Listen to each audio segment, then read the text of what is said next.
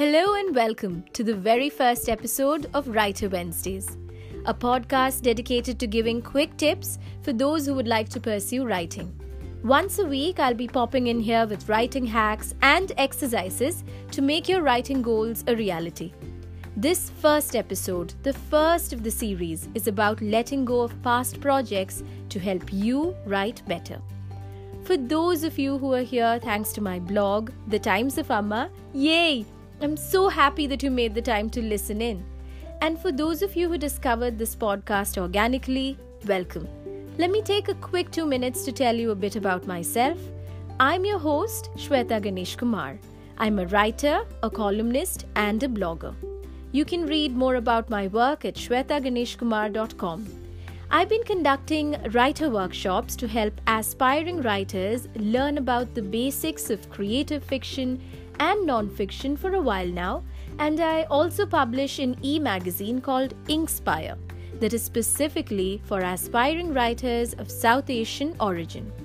My books have been well received and my work has been published in literary magazines across the world. I'm also a mother with 2 young kids. We are currently based in New York, which is where I'm podcasting from. So that's just a bit about me, and now let's get into the meat of why we are here. This week, I want to talk to you about letting go to write better. I know this seems weird, but hear me out. As writers, most of us try and cling to our projects with the ferocity of a dog to his bone. We have this idea, be it big or small, and we want to expand on it, make it into a novel or an essay or a blog post or a script or something unique. We have been slaving over it for days or weeks or months or even years, and we're not ready to stop. Sometimes everything comes together and we do end up with a finished project. But sometimes, despite the mental energy we expend on it, it just doesn't come through. We are left with nothing to really show for it and we feel stuck. For the pervading feeling seems to be that if we don't really finish this one project that we were so excited about, how will we ever finish another one? And so we plod on without ever seeing results. Not a very exciting state of affairs. This is where letting go of past writing could be a key to moving ahead. Think about it. Here is that project that you have spent hours on and lavished New Year resolutions on. This is the year that I will finish it. But here it is still looking as unfinished as can be, while other ideas wait in the recesses of your brain, waiting for you to finally have the bandwidth to look at them. What if you let go of this project and walked over to one that you could actually finish? Or at least get excited about? What if you could just let go and start over?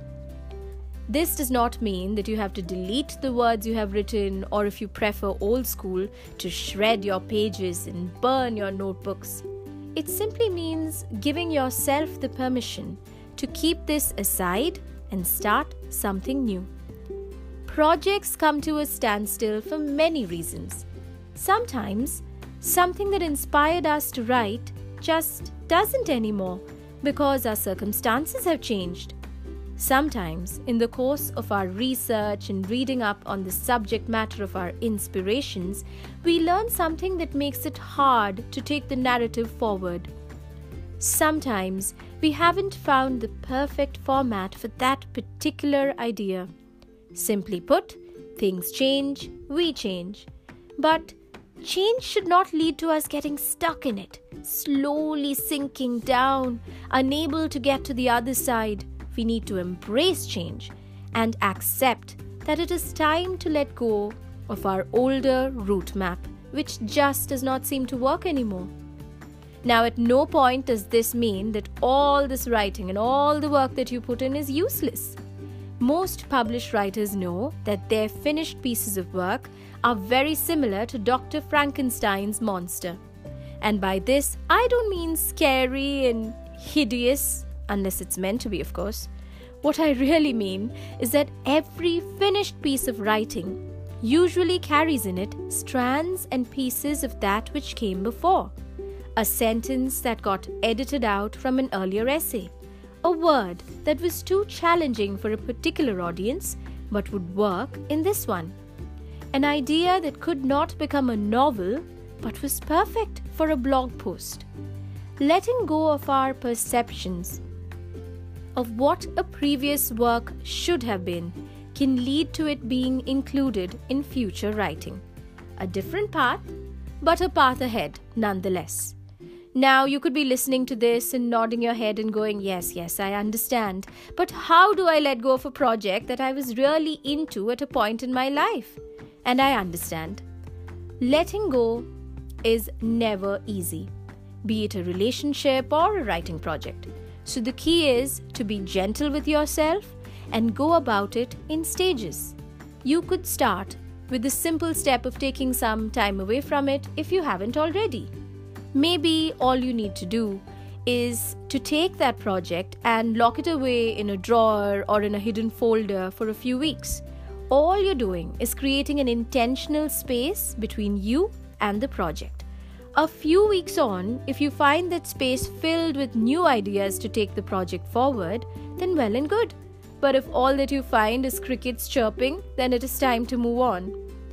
While all of us have our own ways of letting go, what I do is save them in folders, labeled and dated. I tend to think of the process as shelving them and freeing up the mental space for something new. That way I know that I'm free to get back to the actual act of writing and creation as opposed to sitting around and waiting in vain. And if at some point in the future I feel like I want to get back to that project, I know how to access it without too much of rooting around.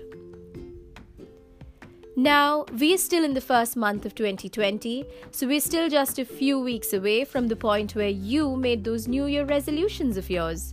If one of your resolutions was to finish an old pending project, I hope this episode helped you to re-evaluate your strategies to get there and move ahead.